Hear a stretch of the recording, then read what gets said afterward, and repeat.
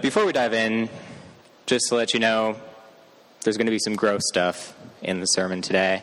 And I'm pretty much going to be looking at my notes and reading it.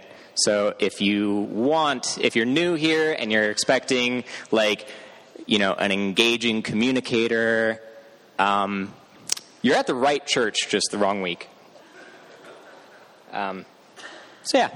It's going to be an atypical experience. So when I was in junior high, 8th grade, Ryan and I went with our youth group on a rock climbing trip in Devil's Lake. And when we got there, one of the leaders, Anton, took a bunch of us boys to go get some firewood. He had these 2 freshly sharpened hatchets, so he cut down a tree, and then we all took turns chopping it into segments for the campfire. We had 10, 15 swings apiece, and we're scrawny little guys, so that didn't really get us anywhere. So when it was my turn, I grabbed a hatchet, and in my head, I counted out the swings with 1, 2, 3, 4, 5, 6, and then I stopped myself in a very real way because I totally missed the tree, and the hatchet landed in the side of my shoe. Which freaked me out, but I didn't feel anything, so I just pulled it out, finished my chopping, hung around to act like I was all right, and then eventually just decided, okay, I'm going to head back to the camp, take a look at what has happened. And I noticed on the way back that with every step from my right foot, my shoe bled a little bit. So I got back, and I found an adult who freaked out. And she set me down on a bench and took off my shoe, and the sock was just already soaked in blood. And I was fine. Everything was okay. I cut down to the bone pretty much. But I didn't go to the hospital or get stitches because nobody was responsible back then. Anyway,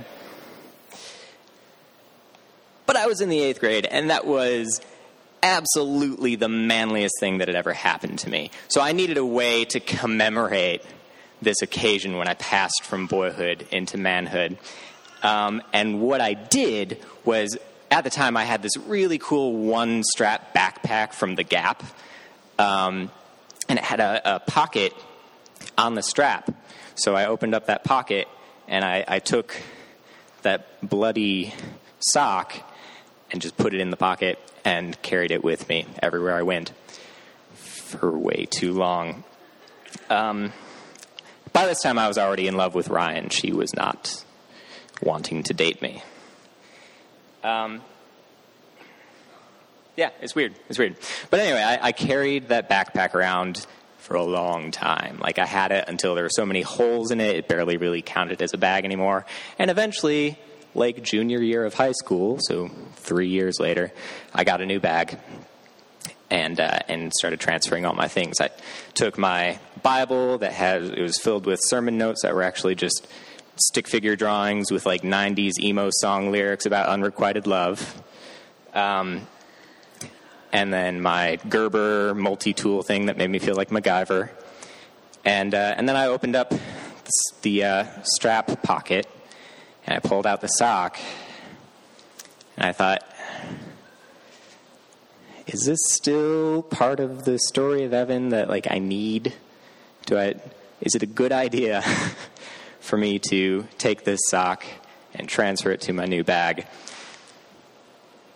So I did.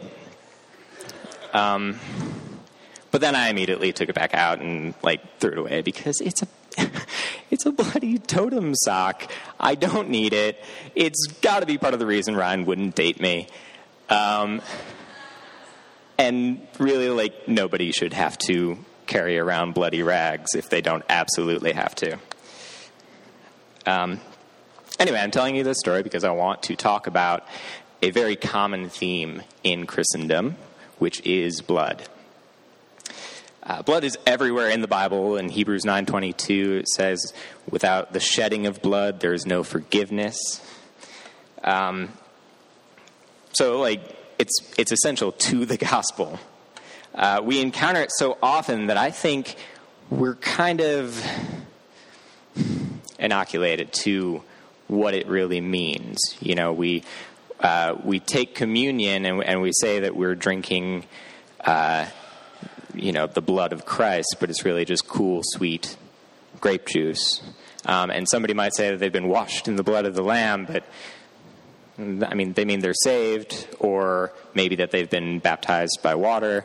But, like, if you just walked up to a stranger or somebody come up to you and they're like, hey, I'm covered in lamb's blood, like, you don't really think about what that would look like. It's gross. But they're useful practices. They're good things. We just lose part of the power of the symbol. And I think what we have lost, and if you are taking notes this morning, I'm going to give you your takeaway pretty early on. It's that blood is icky. And so today we are going to talk about blood in probably everybody's least favorite context, which is menstrual blood. So because of that, we definitely need somebody with a sense of reverence to pray. Where did Kristen go? She's our reverent one. Oh, crap. Ryan, you want to pray for us? Yeah. Oh, just right there. God hears it.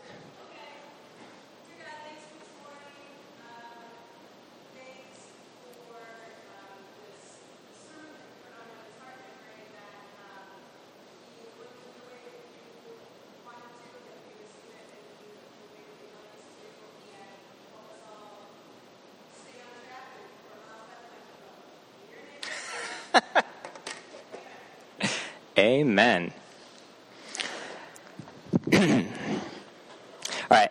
So, like many of you, I'm not exactly excited to be up here preaching this topic or to be the person who is up here preaching on this topic. I'm not really comfortable standing up here at all, much less being somebody who's like trying to mansplain a biological process that I will never experience. I don't really think that I'm worthy to talk about this, but I do know that God can take our unworthiness and do something amazing with it. So, this is going to be amazing. I definitely see myself in the woman who's in this passage, and I think you will too, because this is a microcosm of the gospel, and it's absolutely beautiful. So let's jump in. Alicia, will you read Mark chapter 5, verses 25 and 26, please? Sure will. And a woman was there who had been subject to bleeding for 12 years. She had suffered a great deal under the care of many doctors and had spent all she had. Yet instead of getting better, she grew worse. Thank you. So I'm a really easily distracted person, and there are elements of this passage that get me off track pretty quickly. Firstly, all throughout the story, we're confronted with what looks like religiously sanctioned misogyny. I believe that we as Christians have a responsibility to wrestle with this issue, and I would appreciate anyone who wants to join me in struggling toward proper thought, speech, and action regarding the tricky relationship between the church, our faith, and misogyny. But speaking of misogyny, the fact that we know this woman's ailment, and not her name, it says a lot. It's very cruelly fitting. Chronic bleeding would have defined her life and presaged her death. First are the obvious problems. I did a little bit of medical history research, and I learned that one of the symptoms of chronic bleeding is chronic bleeding. And well, we have to remember that, we're talking about how blood is icky, but it's also important to remember that blood is precious. This is her life. And we didn't have medical technology and knowledge that we have today. Like the doctors of her day didn't know anything about blood types or transfusions or sanitation or science. They had ideas like, let's see if I can get some of these up here. Oh. Well, that's not. Oh, thanks. Okay. There we go. So you could drink a wine containing the powder of rubber, alum, and garden crocuses. Seems like a good idea. Or what if you ate some onions cooked in wine while the doctor is like, out from your blood flow.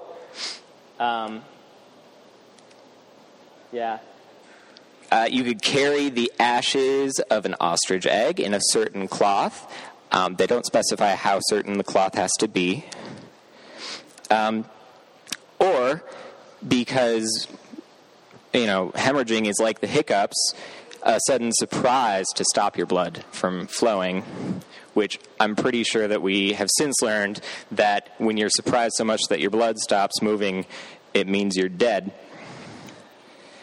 I can imagine her, she has this team of diagnosticians. She's paid, she's just poured all of her money in trying to get better. And she's got doctors who are like, patient presents with over a decade of chronic bleeding. When asked, she said that she's never eaten red meat while maintaining eye contact with a goat. So if that's what lupus is, it's not lupus. My guess is that her mother laughed at a bawdy joke while she was pregnant with her, and this is her condition now. Treatment might be, tie a live chicken around her thigh until she or it dies. But seriously, this is a painful and dangerous medical condition in its own right. Much less with the help of physicians. But for a woman in this time and culture, it had deeper implications. Since she was seen as unclean, she would have been isolated from her family and her community. And that's a pretty depressing thought. But it is something that comes from the Bible. Leviticus 15 says, when a woman has her regular flow of blood, the impurity of her monthly period will last 7 days, give or take, and anyone who touches her will be unclean till evening. Anything she lies on during her period will be unclean, and anything she sits on will be unclean. Anyone who touches her bed will be unclean. They must wash their clothes and bathe with water, and they will be unclean till evening. Whether it is the bed or anything she was sitting on, when anyone touches it, they will be unclean till evening. Mind you, that is the attitude toward a woman with a regular, totally natural menstrual cycle. Leviticus goes into painful detail to drive home this idea that a woman on her period would be unclean and would make you unclean if you touched her. And this woman was bleeding for 12 years. What do you think this kind of treatment over that kind of time would have you believing about yourself? I don't want to be flippant about God's word. I know that the passages like this one in Leviticus are intended to emphasize God's holiness. But we have millennia of evidence showing that men have a tendency to take their focus off God's holiness and instead misinterpret these kinds of pages to say that there's something wrong with or inferior about women. A man rages against a woman because he is angry that he is less than God. So he must believe that she is less than him. This is why we need Christ's redemptive love. God's word is perfect, but we are far from it. Back to this woman. If she were to have physical contact with anyone else, they would also be considered unclean. Even worse, this would have distanced her from God, since her uncleanness would have made her unfit for temple worship and unable to have a priest offer an atonement sacrifice for the sins that she commits as she goes about her life. She is, after all, a human being. The This ultimate separation is what led her to spend everything she had on failed attempts to become clean again, to become part of the community again, and not be seen as just a burden. So she exhausted all of her wealth. She tried every seemingly logical treatment she could afford, and they all failed. In fact, they only made things worse. She was still in pain and danger. She was still alone, and she was still unclean. But let's step back a minute. There's an obvious question that needs to be answered. Why are we looking at her story today? What does any of this mean to you and me? This woman had an affliction that separated her from God and community. It wasn't her fault, but it was her burden. We're talking about a culture with customs so different from ours that it's easy to feel removed from her situation. But the truth is, some of us here today may be dealing with something similar and may be similarly rejected by our community. The church has a terrible track record responding to those struggling with depression, for example. If you experience depression, you're likely to be told that you just need to find your hope in Jesus, and that kind of misunderstanding and oversimplification can just make Jesus feel all the more distant. So the church does have a special knack for pushing people away and pushing them away from God. The sad truth leads us to a tension here that we need to address, and it makes me uncomfortable. This woman's affliction is also a stand-in for all of our sin. Even though her problem was not a sin problem, the separating effect it had on her is the same thing that sin does to all of us. Our sin is what makes us unclean. I don't like the comparison, but it's here. Before we reject this lesson because it's icky, let's struggle through it together because it's also precious. If we look at the next few verses, we'll see that this story is a story of incredible faith. Alicia, will you read verses 27 through 29, please? When she heard about Jesus, she came up behind him in the crowd and touched his cloak, because she thought, if I just touch his clothes, I will be healed. Immediately, her bleeding stopped, and she felt in her body that she was freed from her suffering. Okay, I said I'm an easily distracted person, and there's some other things that distract me here.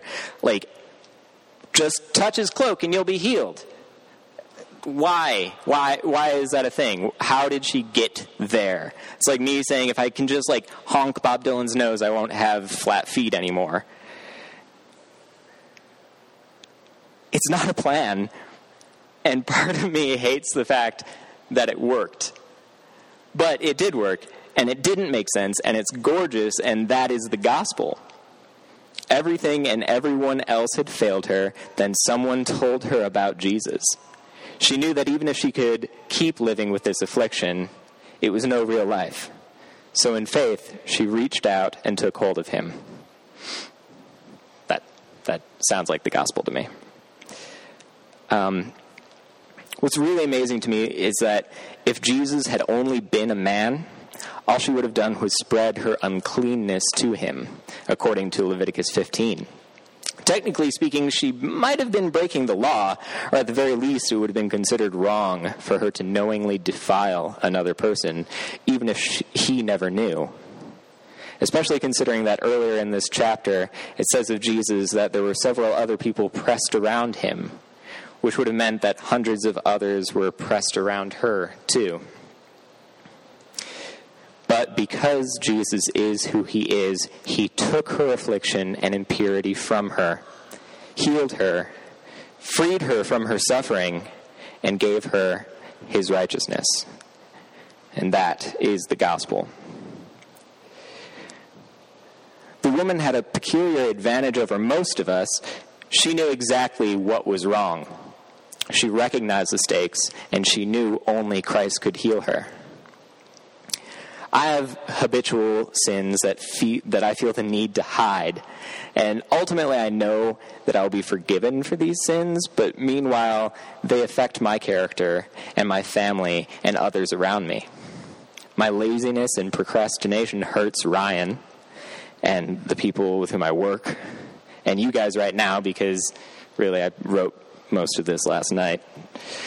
And when I try to hide or ignore the problem, laziness mixes with guilt, breeding more laziness and more guilt, and it causes me to spiral and take others down with me, and my uncleanness spreads. I know I'm not alone in this. I just convince myself that I am. So ask yourself, what is in your life that's hurting you and those you love? Are you hiding it or doing something about it? We often have the luxury of being able to lie to ourselves and believe that we're not slowly bleeding out. It's easier. But once again, the woman in this passage offers a strong example to follow. Alicia, could you read verses 30 through 33? At once, Jesus realized that power had gone out from him. He turned around in the crowd and asked, "Who touched my clothes?" "You see the people crowding against you," his disciples answered, "and yet you can ask, 'Who touched me?'" But Jesus kept looking around to see who had done it. Then the woman, knowing what had happened to her, came and fell at his feet and, trembling with fear, told him the whole truth. Okay, so there's another distraction here because Jesus felt power go out of him. It just makes him sound like a Jedi, and it's really weird, and I would rant about it, but that's just a distraction. We may be able to agree that Jesus voluntarily gave up certain aspects of his full power when he humbled himself by taking the form of a man. And perhaps omniscience was part of that sacrifice. But since I can't find any other examples of God doing or saying anything for just one reason, I have to ask, was this not maybe just to satisfy his curiosity? Could it have been actually an invitation? Because when power goes out from Jesus, that means God is doing a good work and someone has a story to share. But it is terrifying. The woman knew that she had been unclean. She knew she wasn't supposed to touch anyone and make them unclean, and she knew that she had just broken that rule in a big way. Now here's Jesus inviting her to admit to what she had done. I know it's hard to imagine, but back in olden times, some women weren't totally treated fairly and were sometimes punished unjustly. And here she is. She already has a strike against her just because she's a woman. And another because she is an unclean outcast. And to make her offense worse, it was against a popular rabbi who was a man. If she wasn't in danger before, she definitely was now. But she was healed. She had experienced his power. She had to respond to his authority because simply by being who he is, he had done what no one else could do for her. And so, terrifying as it was, in front of all who could see or hear, she told him the whole truth. And I love that the Bible says that, the whole truth. Something that I think about a lot when reading through this is it makes me think about where we are now as a society. Like, ladies, you're no longer told to go sit in a tent for a week every month. But women, it's not because women stopped having periods. We know it happens, we just don't like to talk about it. And that's how we've evolved. We men just kind of pretend it isn't something most of the women we know go through on the regular. Except in cases where it affects us, and then we might nervously joke about it, like on the reg. I'll never experience menstruation myself, but that doesn't mean it isn't part of the human experience. And ladies, I'm also not saying that I wish you would tell me more about your periods. And I'm not saying that Echo should be the church that replaces the question, how's your walk, with how's your flow? Although I hate the first one. I'm just saying that we still live in a society that stigmatizes something that half of us experience as a matter of course, and we're just averse to the whole truth. I don't like making the comparison, but it's laid out for us that we all have weaknesses. We all have things that make us unclean, and we don't want others to know. I know that Jesus can purify me, but ideally that would be something just between him and me, and nobody needs to know. Of course, Jesus invited her to be honest about what she had gone through and what she had done. Not to accuse or punish, although in that setting it would have been his right, but instead he was giving her the opportunity to boast in her weakness, as 2 Corinthians 12 talks about, in order to point others to his strength. Let's look at the last verse, verse 34, Alicia.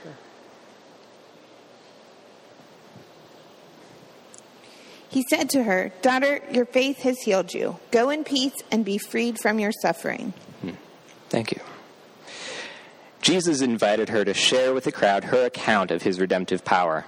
In her suffering, impurity, isolation, and unworthiness, one bold act of faith, and by his power she was made well and pure, worthy and welcomed.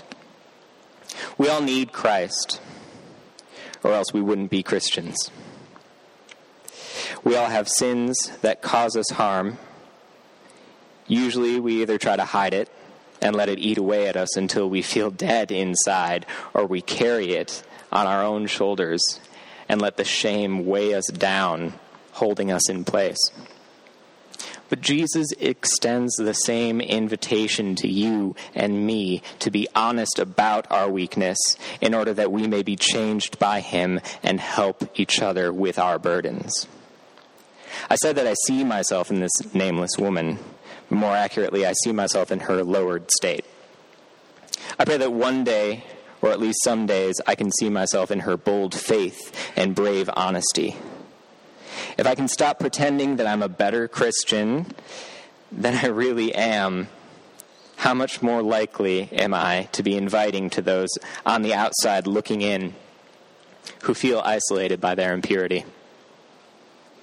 When we as Christians recognize and confess our own unworthiness, it opens us up to Christ's transformative power to make us and our families and our friends and our enemies pure and worthy. We're gonna take communion, and I know there's another distraction right there. Thinking about what the cup represents in light of what we've been talking about. But let's just acknowledge that distraction. It is icky and it is precious. We can meditate on the amazing difference between the blood that defiles and the blood that washes. Give it to God and see what he'll give you in return. I'll pray for us. Lord, thank you that is over. You are amazing. We are unworthy, but you make us worthy. Thank you for your transformative power. Thank you for giving us your Son. Thank you for giving us one another. I pray that that your Spirit would convict us to be honest and gentle, to get messy, and to work toward righteousness. In your name we pray. Amen.